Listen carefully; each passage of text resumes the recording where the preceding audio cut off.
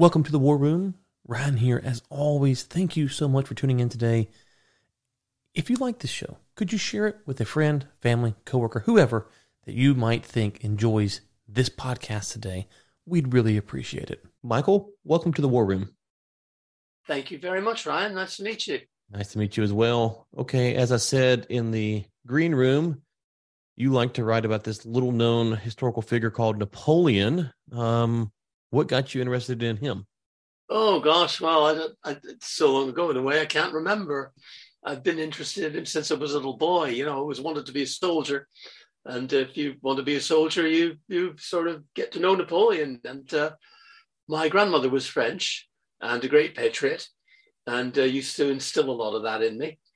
I've always been fascinated by him. I left it for a long time. I got more interested in the French Revolution and in Italian history. When I came to do my thesis, my doctoral thesis, I came back to it for a very different angle from I do it now. But it just became a natural thing. So Napoleon is like many large figures in history. There's annually many books written about him, his life, the period of his era. You said you came back to it. It's a little bit different. You have 3 recent books on him over the past handful of years. Why these books now, and what perspective were you trying to get? Yeah, that's a good question, Ryan. When I began working on the period, it was less on Napoleon than sort of on the Napoleonic occupation in Italy, you know, the interaction of the French and Italians, what Napoleonic rule was like, very academic stuff. And then I think the thing that really made me want to write a life of Napoleon was when the Fondation Napoléon in Paris started producing the new edition of his correspondence, you know, which is a whole story in itself. It's completely new. It's 3.5 times bigger than the original. The original correspondence was published under the editorship of his nephew, Napoleon III, so it's pretty sanitized. None of us had ever trusted it. And this new thing, for the first time, and this sounds weird, given the amount we write about Napoleon, but this gave historians for the first time a chance to write something like a normal biography, you know, based on the correspondence that was not edited by him or by his family, to really let you get close to him. And I thought it was a chance too good to miss. So I jumped in.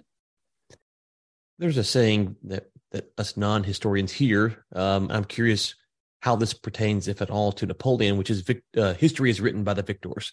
And so you talked about some of this being sanitized and stuff. How much with the amount of stuff that's written, then you have obviously the source documents that would be around it at his time. How do you go through the process with someone who, at least in modern days, maybe is polarizing? I suspect he was polarizing in his day.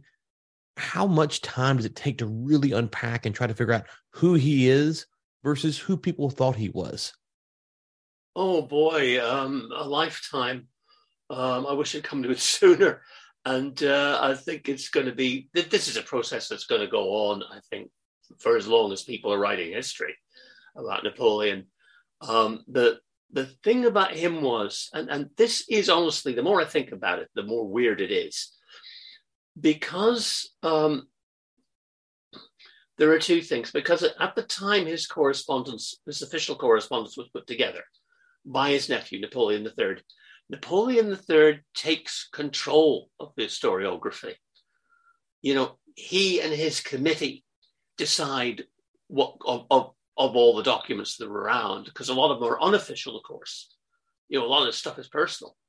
What goes in and what doesn't. What emerges, as I said, is something we don't trust. The other thing was, of course, with the best will in the world, this was done in the mid-19th century. They didn't have the research tools we have now. You know, the Fondation Napoléon put together a team that scoured the archives of the world for stuff about Napoleon. that had been hidden from view that these guys in 19th century France just couldn't get at. Because don't forget, probably until Hitler, until Elvis, Napoleon was the most famous person in the world. And a lot of people bought Napoleon's letters, not for what there was written in them, but simply for the signature. Yeah. JP Morgan bought masses of them as an investment with a signature. And they're all in his foundation library in New York. But it took the Fondation to get to them. And a lot of them are very important. And a lot of the stuff, say, that goes in, I'll give you a brilliant example of what was kind of sanitized.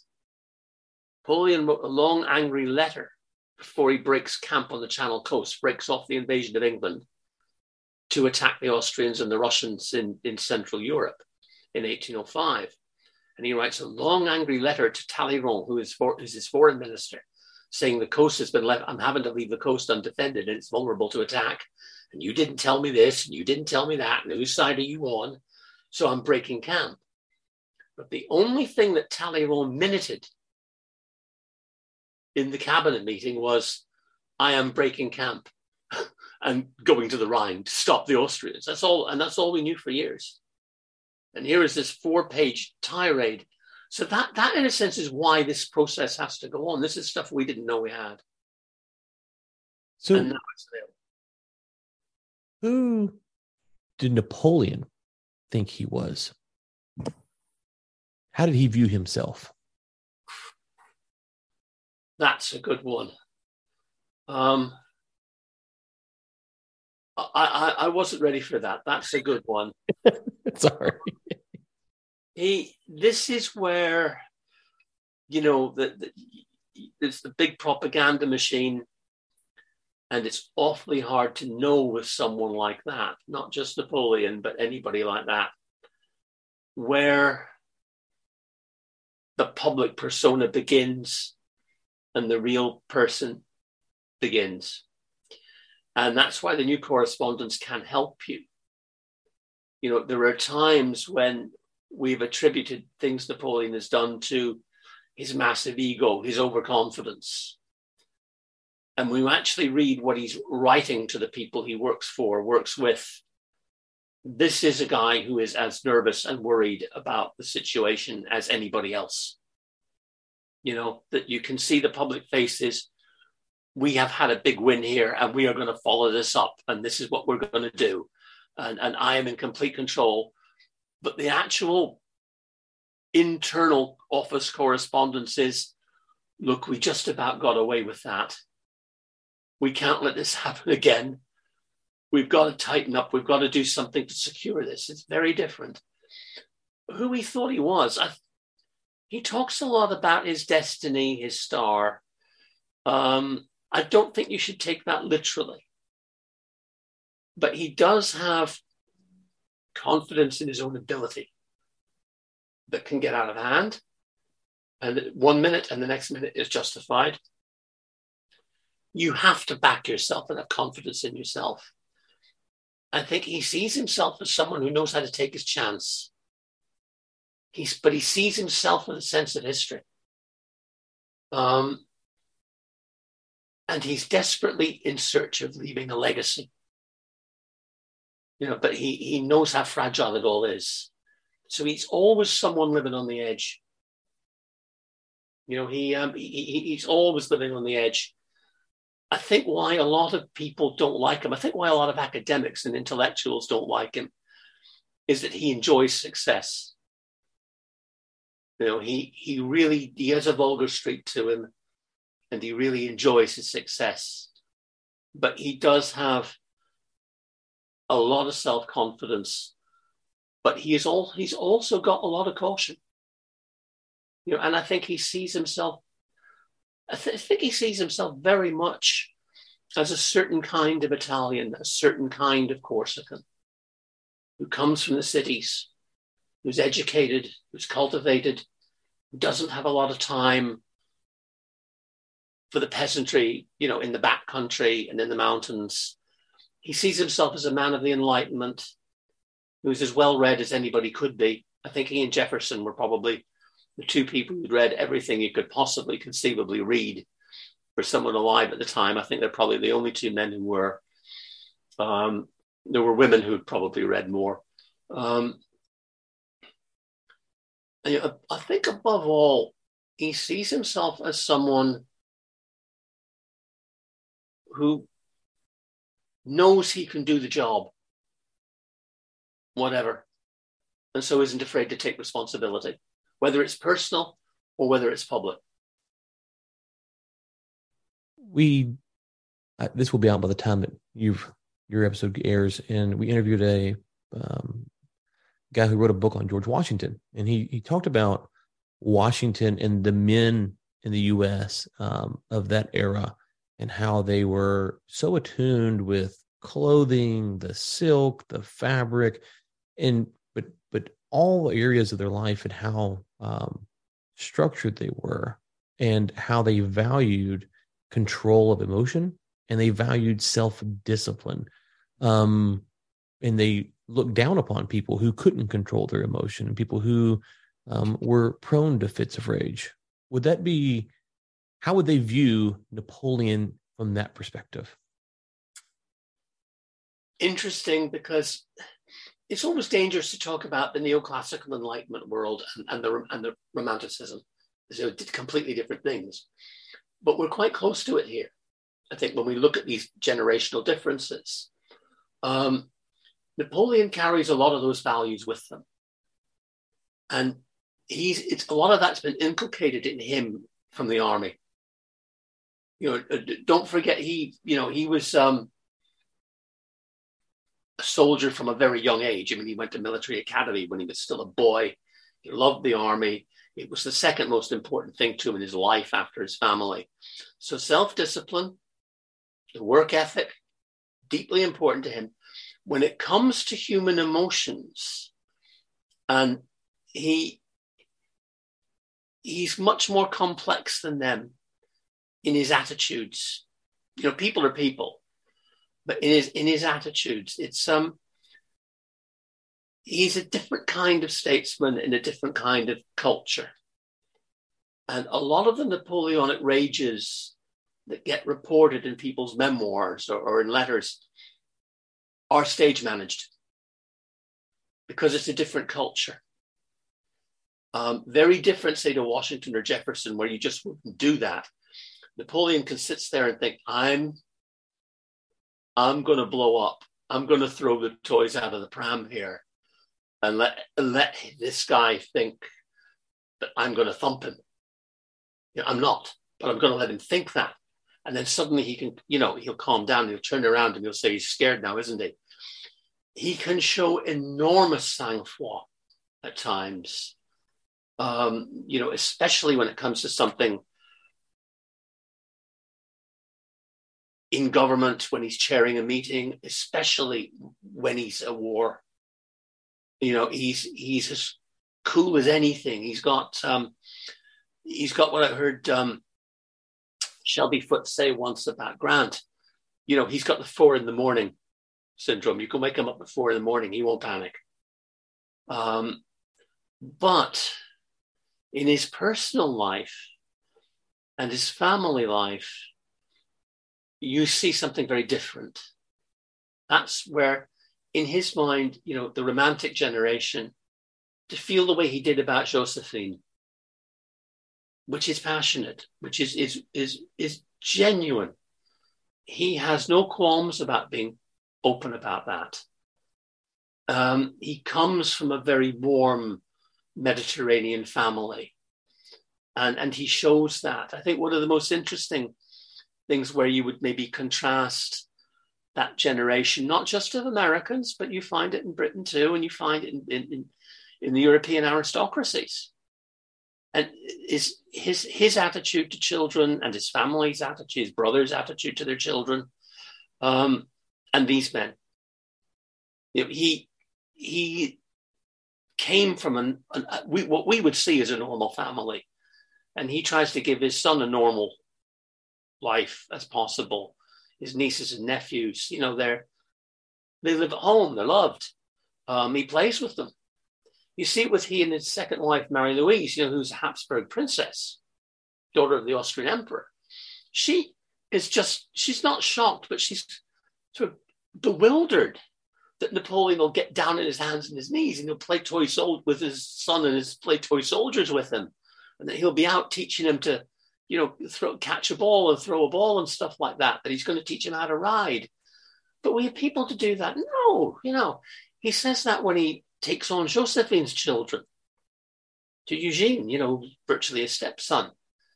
And Josephine's first husband, like her, was minor French nobility. You mean nobody ever taught you how to ride a horse?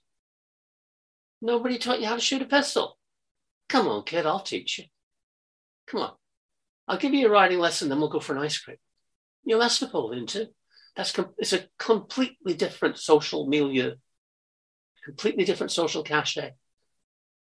In that side of his life, it's very different. But outwardly, when it's business, you conduct yourself properly. And when you don't, you apologize. So the current book, which came out in August of last year, Napoleon, Decline and Fall of an Empire, 1811 through 1821. Why don't we set the table for what's going on in the world, the Western world, at least in 1811, and then follow up to that would be why is that the demarcation for the decline and fall of the empire? Yeah. One of the books I've read when I was young that really left an imprint in me was Gibbon's Decline and Fall of the Roman Empire. I always tell people I was bitten by Gibbon at an impressionable age.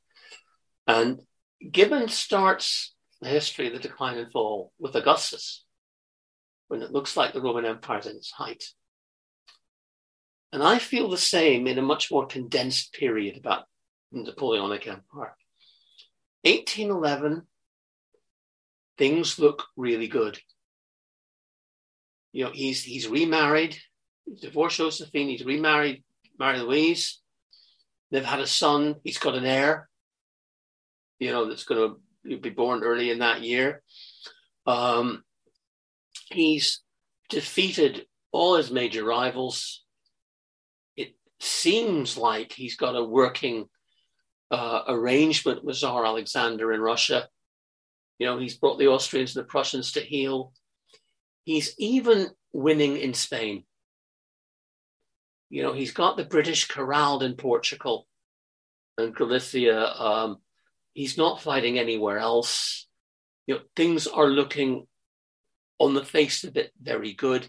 Even for a moment, the blockade of England, the continental blockade, looks like it might work because the English are going through a big financial and particularly financial crisis and an economic crisis of bad production. It's looking good. But then, within a few months, his world's turned upside down with the defeat in Russia. The seeds of trouble are already there. A lot of it, I think, when you look at 1811, he's annexed more areas of Europe than any other time. The empire's reached its height.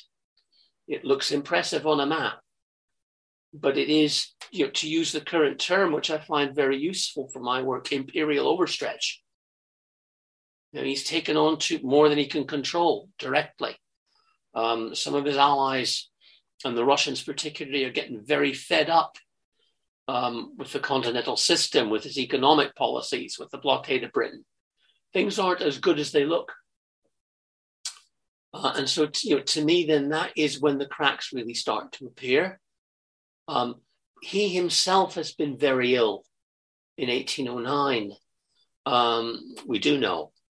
And from what we can gather, shortly after his marriage to Mary Louise, he is again very ill. The evidence isn't as clear as an historian would like it to be, but he himself, in some of his private correspondence, and especially when he's discussing the war with Russia, is saying, look, I have got to get things sorted out while I can still get in the saddle, while I'm still well enough. I've got to secure my son's future. This is where you get the cautious bit of him. It doesn't come out as cautious. He winds up doing things that will destroy him, but it comes out of caution. I'm not well. I have a baby son. This is going to be a long regency because I'm not going to live forever. And I have to leave him as secure an inheritance as I can. He just doesn't know how to do it. And from there starts the downward spiral. Of course, 1801 is when he dies. So that sort of sets a natural end to it. So with the benefit of hindsight, you're able to kind of go back and say, hey, this is when, this is when you see it, 1811. He dies in 1821. When did he realize it was over? There's never a straight line with Napoleon. I think 1811 is the moment when he realizes that on the one hand, I have an heir and I've, come close to securing the future, but I've got to secure his future. I've got to make sure I leave him something secure, a secure Europe, a secure empire. So I've got to take steps to do that. It takes the wrong ones. But the end, I think sometimes you have to believe what he writes when he's under pressure. And he's one of these guys who's always looking on the positive side. There's got to be something we can do here. However reckless and crazy, okay, let's try it. We're up against it. We can still try this. It's, until all the avenues are exhausted. Even when they get him to abdicate in 1814, a few hours later, he's sort of saying, well, just a minute, I've changed my mind here. I've changed my mind. And they said, no, you can't change your mind. As soon as he gets to Elba, he's thinking about returning. I think in some ways he knows it's over. But if he sits on Elba, he honestly does believe they'll welch on the deal and they'll send me to St. Helena anyway. I may as well try. I think when he realizes, I'm a professional historian, so I have to go by the facts. I think that the moment he realizes he's actually had it comes right at the end in 1815. He's abdicated for the second time. He's left Paris basically as a prisoner to go to the coast, in the west of France to get a ship. Now, he winds up in a small port in the west of France. His brother Joseph says, look, I've got an American ship lined up a little bit further south. And I've got us a couple of passports from the French government. We've got our Italian names on them, but we've got them. And before Napoleon goes to the port where the British are, he knows where the British are, he could go with Joseph to that ship and get to America. But for some reason, he says to Joseph, you go on ahead. I'll catch you up. Joseph goes, he gets to America. He has a jolly good life and career in America. Napoleon doesn't follow him. He turns himself over to the British. I think that's the only moment when you can say for certain he knows it's over. I am giving up now. I'm going to hope for the best. I'm going to let my brother go free. Because if I go with him, maybe we won't get it. He won't get away. I'm going to turn myself in. So in this era, just generally speaking, how well was Napoleon known throughout the Western world? But then the more practical question is, would it be possible for someone like him to go somewhere in America, for instance, and live a normal life without being seen because people didn't have as many pictures and stuff around? Or was his face so popular that everyone could have, or most anyone could have spotted him. Oh, yeah, he's the best known person in the whole of the Western world, North and South America, as well as Europe. There's absolutely no doubt about it. I mean, his image is everywhere. He's made sure of that himself. Everybody knows what Napoleon looks like. He can disguise himself incognito very well, actually. There are times he and Joseph travel around as a couple of olive oil salesmen. There's always a shade of the Godfather in Napoleon somewhere. My cover is I'm an olive oil salesman. Well, that's what I am, and he can get away with it. But generally speaking, it would be impossible, and he wouldn't want it like that anyway. He wouldn't want that. He would want to be a celebrity. Everybody would know who he was. Joseph never hid who he was when he was in America. His brother Lucien went to America too. They never hid who they were. They couldn't. So he would always have a public life. When he was on Elba, tour boats used to come and visit him. Tour boats full of British tourists, French tourists, German tourists, and he would invite them in. He would invite them up to his residence on Elba and say, "Come on, sit down, everybody. I'll tell you about the Battle of Austerlitz." There'd be no question of that. What would happen would be the authorities would have to keep an eye on it. He's not stupid. He knows that. But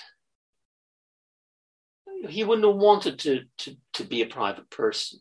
He couldn't be. He couldn't. His image was everywhere. Even when he's on a British ship, the left one, and they're taking him to St. Helena, they put in on the south coast of England in a couple of ports on the south coast for a few days. While he's trying to negotiate with the British government, they're trying to work out how exactly they're going to get him to St. Helena. People are gathering at the quayside to have a look at him. A couple of people drowned trying to swim out to him. And he plays up to it. Every night at 5 o'clock, he comes out onto the deck. "Hi, everybody. I'm Napoleon Bonaparte." Waves his cocked hat around. So I don't think there'd be any question of lying low. So in 1815, he sends him on his way. He walks into a pub, grabs a beer, and he's waiting to turn himself in. And you sat down with him. And you said, "Hey, these are the mistakes that you made." Would he at that point be able to recognize the mistakes that he made, and what would those mistakes be? A lot of this comes out in his dictated memoirs. What he thought his mistakes were. Now, a lot of those things are angry and self-justifying. And yet occasionally very clear-headed. If you're asking his point of view or my point of view, if you were able to sit down with him, knowing what you know about his life career, and you said, "Hey, I think these are the mistakes that you made," would you think he would agree with your assessment based upon what you know of what he said, and what do you think the problems are? The first thing he would say to me was, "Well, I have heard that before."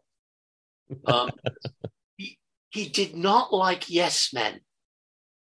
And one of the most interesting things about, say, the build-up to the Russian campaign in 1812 is that some of the guys he trusts most in the world, one of them was his sometime minister to Russia and his sometime foreign minister, a French aristocrat called Caulaincourt.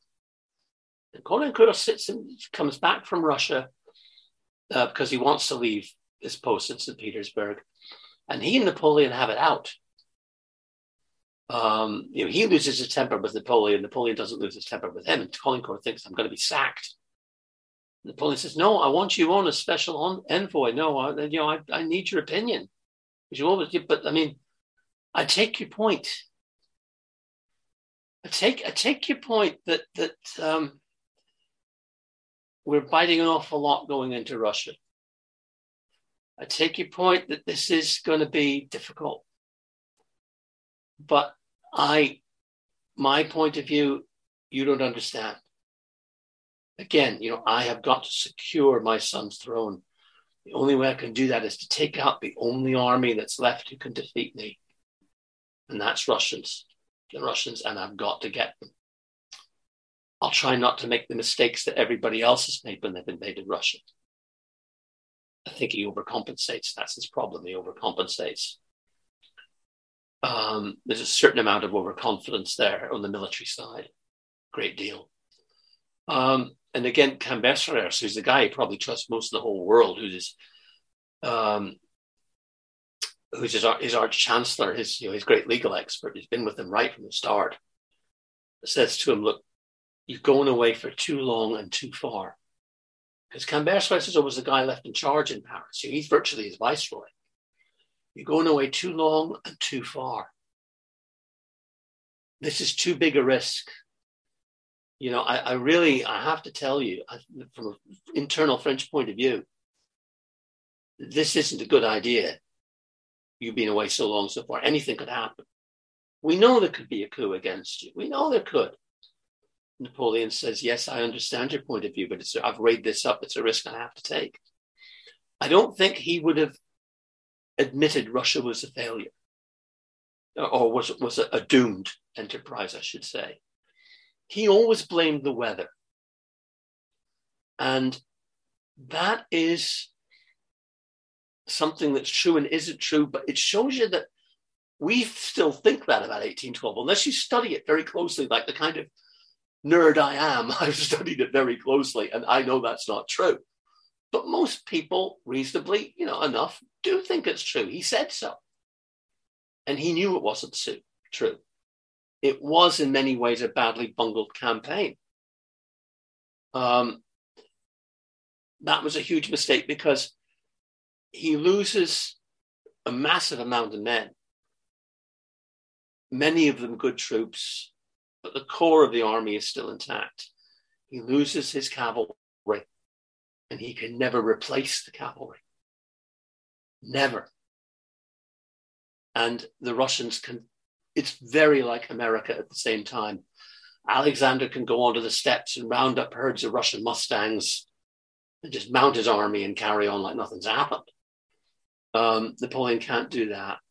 He finds men harder and harder to replace. Alexander has a massive serf population that he can only mobilize slowly. And that saves him. You know what I mean? He can't get all his men in the field at one go, so he can't lose them all at one go. He can keep coming in waves, and he picks up the Prussians and then the Austrians along the way. I think his biggest mistake was Russia, but he can recover from that. They're still afraid of him right into 1813. Probably the thing that did for him was the thing he couldn't control. And that was the Allies coming together.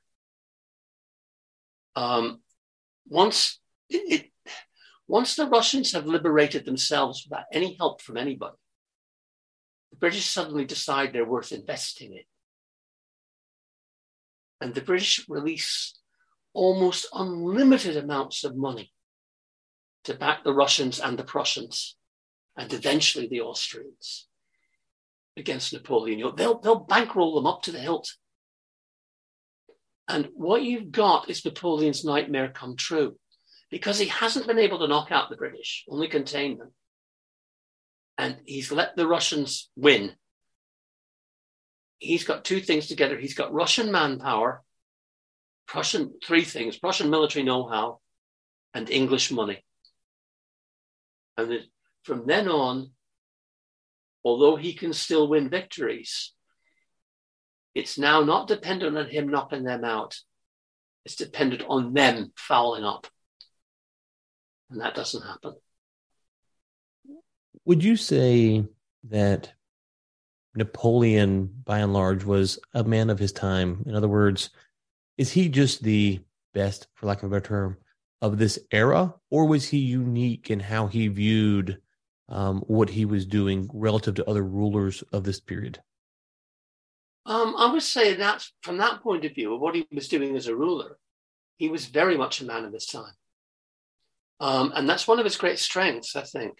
He's very much a man of the Enlightenment, highly educated, very well read, in contemporary literature, but also, in the philosophe, in enlightened culture, not just in France. I mean, he could read, obviously, he read Italian. It was really his first language.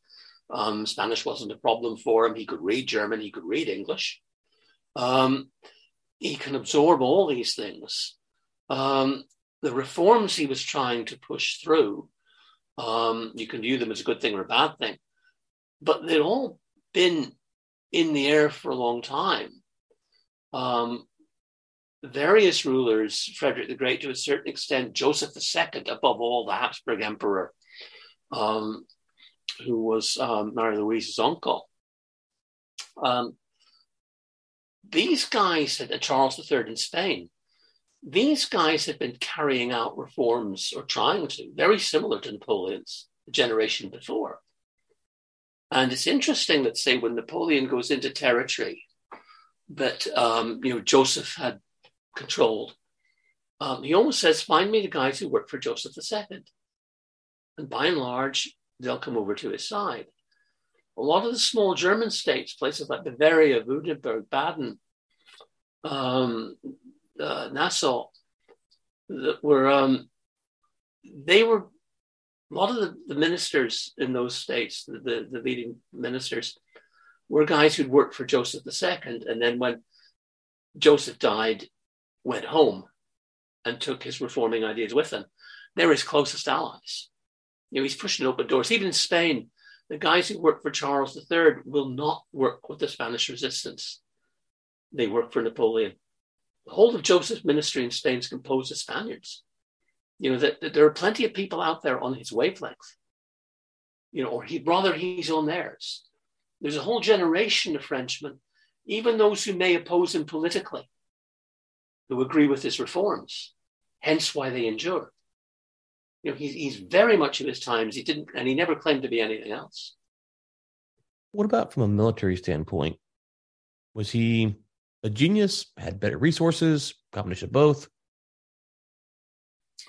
He certainly had very good resources, especially because you got to remember when the empire really is at its height, when he's at its most powerful, between about 1805 and about 1809, 1808, he doesn't control just France.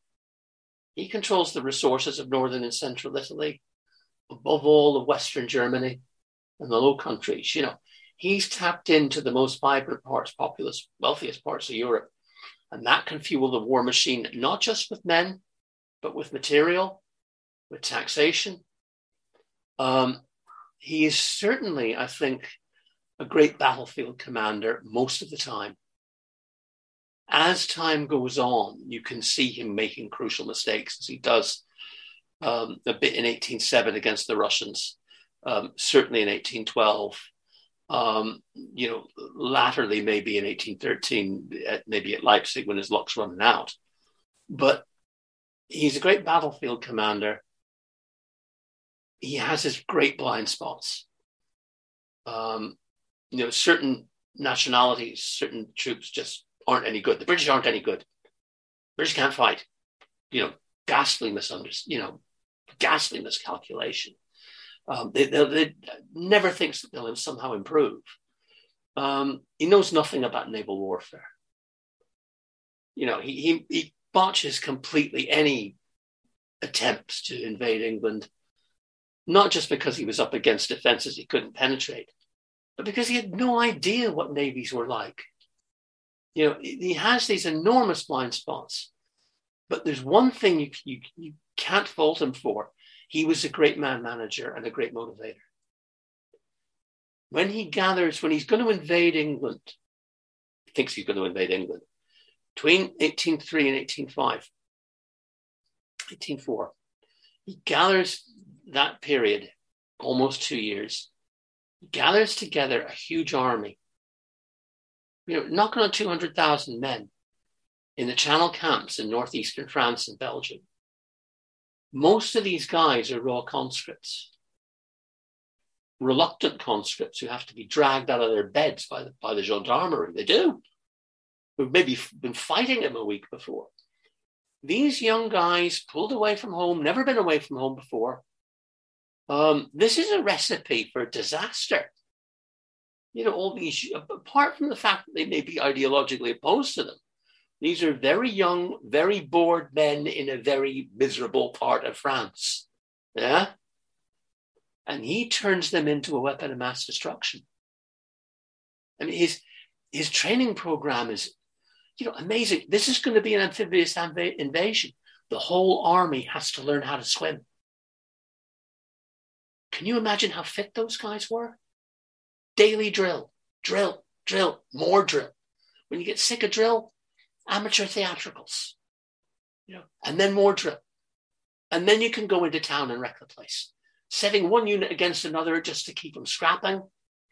But I mean, even the horse artillery learns to swim. The cavalry learn to swim, and they sit there. The Austrians and Russians are saying, look, it's going to take them weeks to get down here. It's going to take him a couple of months before he gets to the Danube. Oh, yeah? Oh, yeah? The whole army made it in under a month, and the Imperial Guard were there in a fortnight. And the Austrian commander, Mack, is just staring out from his, encampment at Ulm going, where did they come from? He's desperately shouting back to Vienna, that army that said wouldn't be here? Well, it's here, and it's all coming towards me. And that's exactly what happened. I mean, that was him and his ability to choose good commanders when he has them. He has his A-team, and he works that out in the Channel. And as long as that A-team is functioning, they never let him down. To me, that's his real genius. Sorry. I was going to say, you mentioned he has these trusted advisors, and then you also mentioned he has these glaring holes.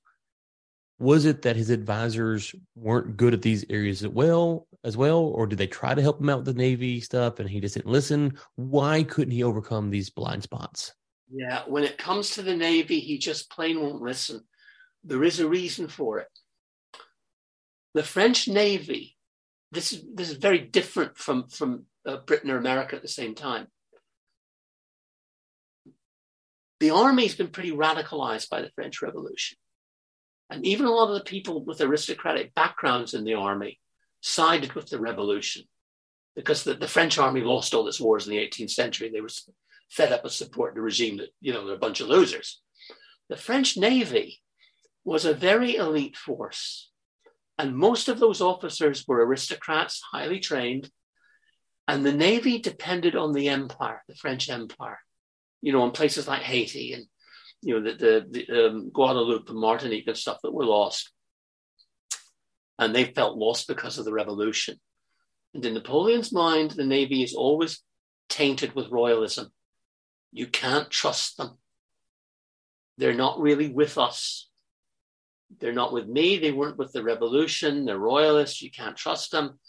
And there's something about a certain kind of aristocrat ingrained in Napoleon. He thinks he's incompetent. And that actually comes out in a lot of his private correspondence, in his private conversations with Caulaincourt, which Caulaincourt recorded. Well, he didn't really wrote them down, but the guy may as well have had a mic attached to him. And, it's amazing. And in Napoleon's memoirs, so-and-so, I knew so-and-so, I should have known so-and-so couldn't handle it. He's a nobleman. He's stupid. There are these blind spots, and under pressure, they can come out. And I say, the British know the British can't fight. British are bad soldiers. This is something that comes out of the correspondence, and the Spanish too. When the French, the one and only time the French are defeated in open battle in Spain by the Spanish, the poor commander really gets into the neck. It's one of the few times I've really seen Napoleon get a bit vicious with somebody, a commander. You should not lose to the Spanish. You don't lose to Spain. If you've been beaten by the Austrians, that's all right. The Austrians are good soldiers. They're much underrated. Russians are the best soldiers in the world apart from us. Everybody knows about Prussia. But you do not lose to the Spanish. You do not lose to the British. You don't. And people can tell him, but there is a cutoff point there.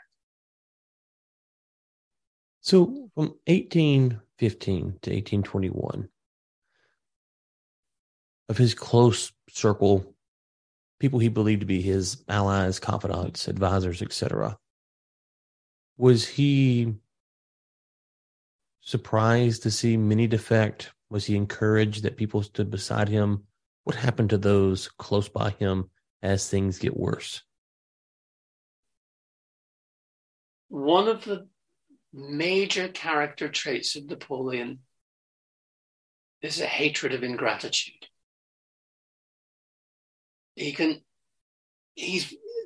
To me, this is a key that really opens up a lot about the guy.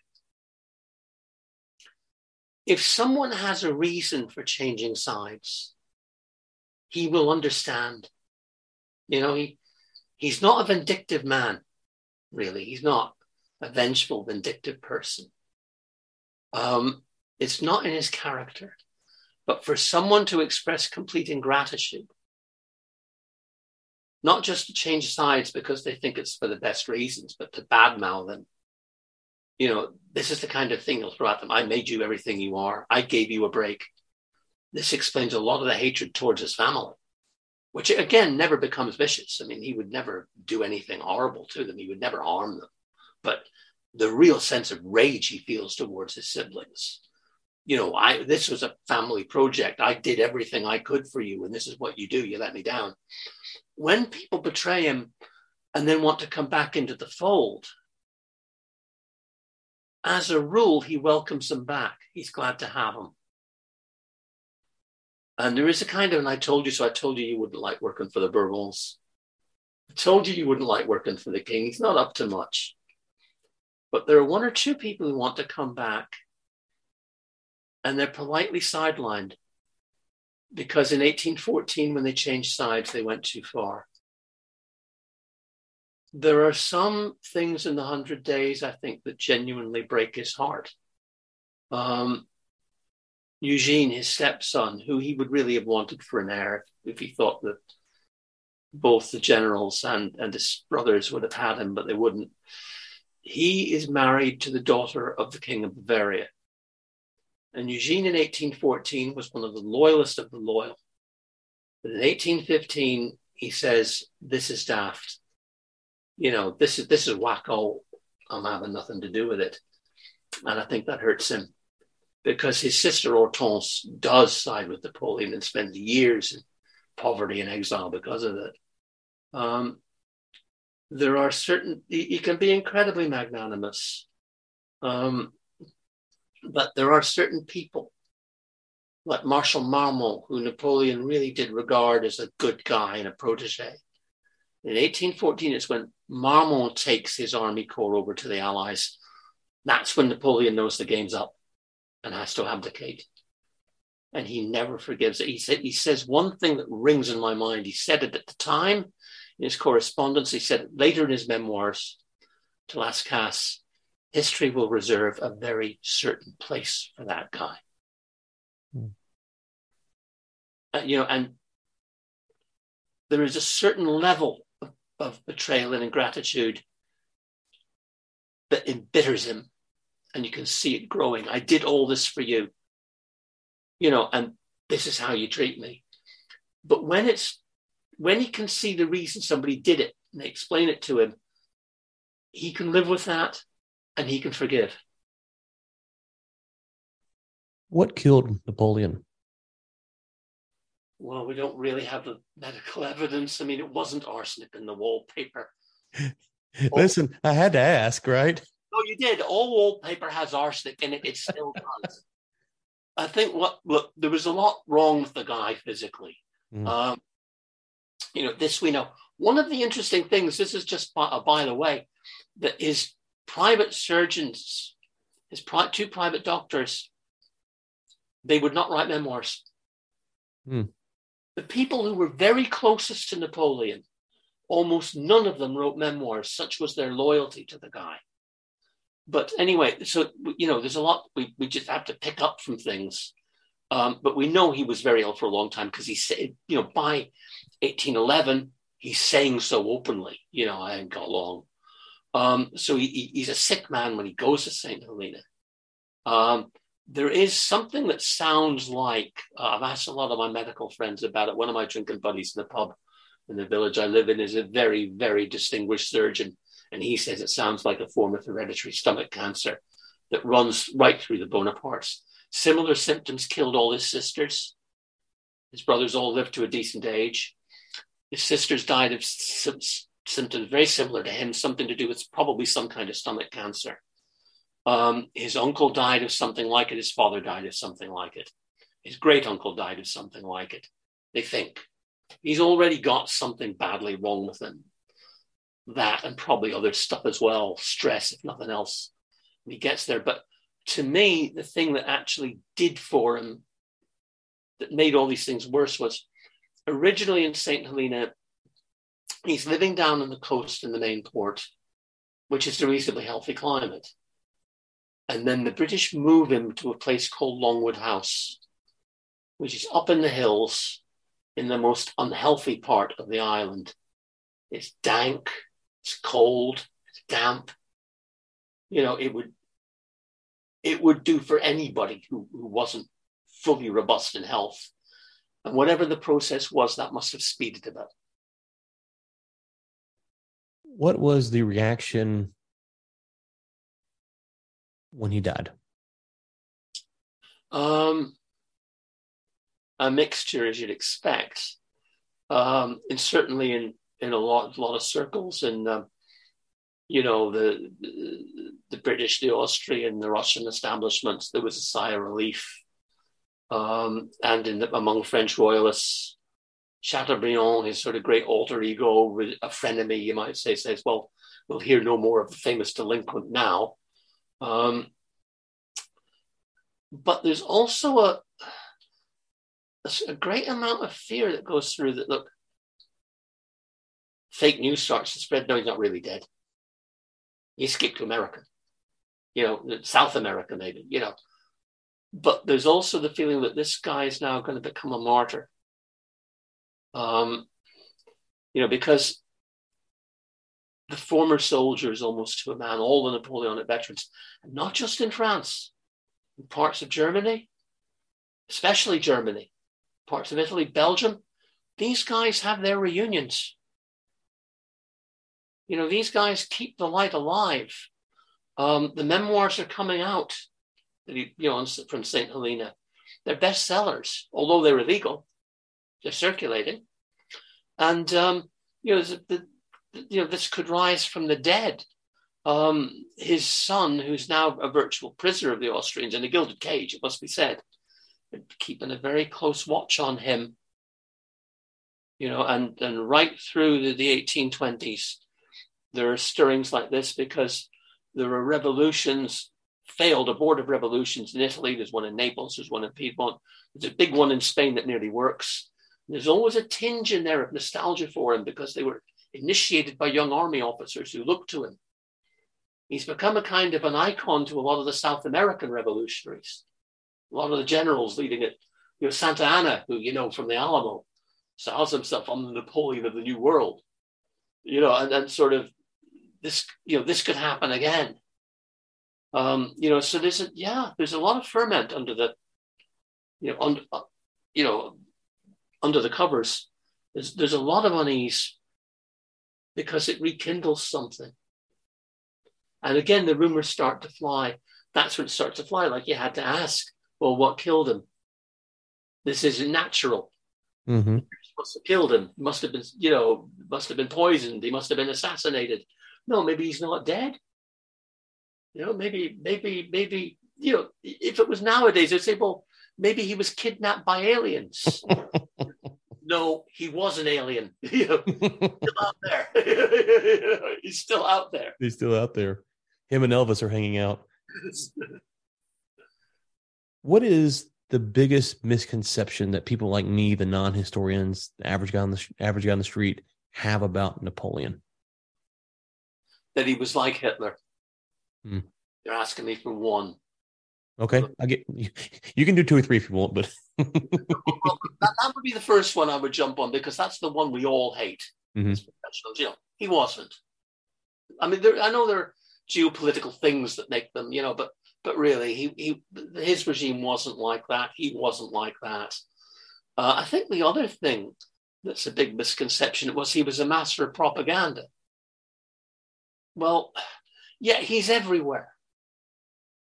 But not all that many people buy it. The ordinary French people don't buy it. He was not popular with ordinary French people. The peasantry who got conscripted, who got taxed, who got their religion mocked, because he's pretty anti-clerical, you know.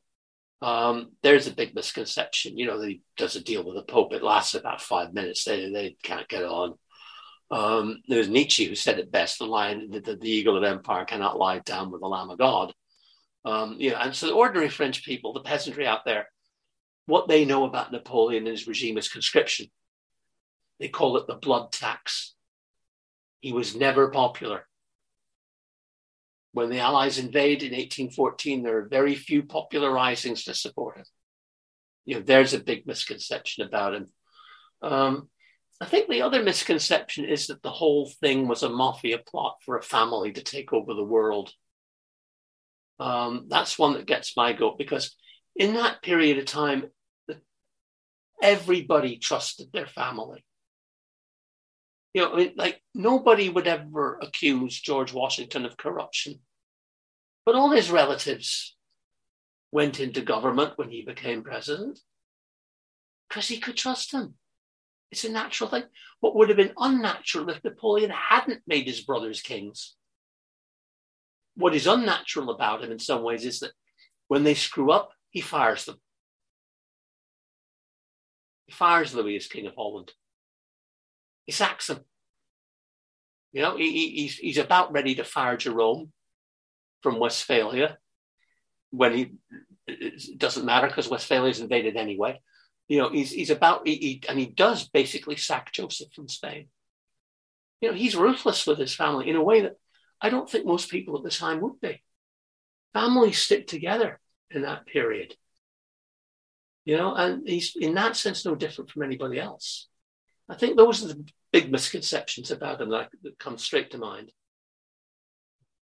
If you could sit down with Napoleon and he's going to answer honestly, what's the one question? You get one question with him, he's going to answer honestly. What would it be?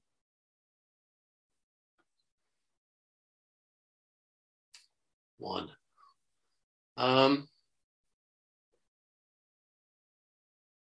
How did you think you were ever going to turn Austria and Russia into loyal allies and partners? How did you think you were going to do that? I think that's what I'd ask him on one level. I think on another,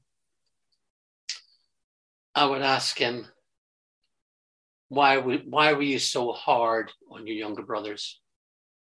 They were doing their best on a personal level. Okay. We're going to link to the book. There's a bunch of books on Napoleon you have, but we're going to link to the current one, Napoleon, the Decline and Fall of an Empire, 1811 through 1821. Obviously, I think it's the third in a series. Is that correct? Third of a trilogy. Yep, third of the trilogy. So we'll go ahead and link to the other two in the trilogy as well. It's a short read. It's only 760 pages, so it's a slight Friday night knock it out for those who like to read. Obviously, it's always great talking to historians who love the topic they write about, and it's quite clear that you're passionate about Napoleon. So it's been a pleasure speaking with you. Is there anywhere else you want us to send people to besides the books that I've written? Yes. Or written by other people? No. Do you have a website, social media, anything else that you're doing that you want us to push people to? I'm afraid I don't have a website or social media. So just buy the books and consume them. Yeah, just buy the book. It's a trilogy. Read from beginning to end, and A Long Summer on the Beach or something like that. Yeah. Well, anyway. All right. Good luck with it. Well, thank you so much for coming on the show today. My pleasure, Ryan. Thank you very much for asking me. Hey, you made it to the end of this episode. Thank you so much. Now, I'm going to ask a favor. If you enjoyed it, would you drop a 5-star somewhere? And if you really enjoyed it, would you consider becoming a subscribing member over at warroommedia.com? Helps keep the show going and ad-free. Thank you so much.